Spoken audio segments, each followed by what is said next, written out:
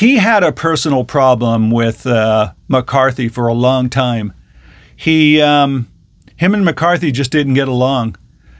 And it started from, when McCarthy became House Speaker. It took 15 times for him to get it, and that was because of good old Matt Gaetz. But I think even before then, they had a lot of issues.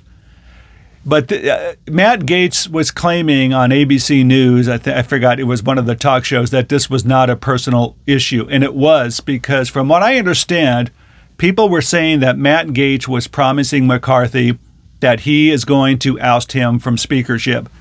And it's just been an ongoing thing. As a matter of fact, from what I understand, speaking about they had a personal problem, they were at there were some meetings going on at Camp David or something, and McCarthy had a cabin, and he invited some people over at night, and they were kind of having drinks and stuff and just kind of hanging out and relaxing. The only person that was not invited was Matt Gaetz, and Matt Gaetz knew he was the only person not invited. So what does Matt Gaetz do? He shows up anyways. So Matt Gaetz pounds on the door. McCarthy opens up the door and says, "What are you doing here?" And, Matt Gaetz comes up with a story. Is, what's her name here?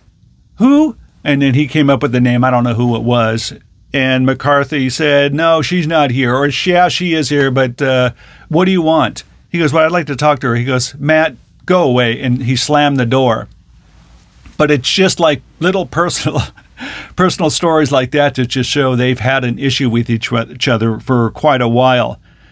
So Matt was trying to set the narrative on this ABC talk show that this was not a personal thing. So I know you say this is not personal with Kevin McCarthy, but it sure sounds personal. You're talking about substantive de-dollarization. But let me ask you about the relationship. Globally. When was the last time you talked to him one-on-one? I mean, have you had a... Well, matter of fact, just a couple weeks ago, Kevin McCarthy appointed me to the National Defense Conference Committee on the NDAA, and we spoke about some of our aligned defense priorities. So this isn't personal. Some people make policy disagreements personal because their own policy failures are so personally embarrassing to them.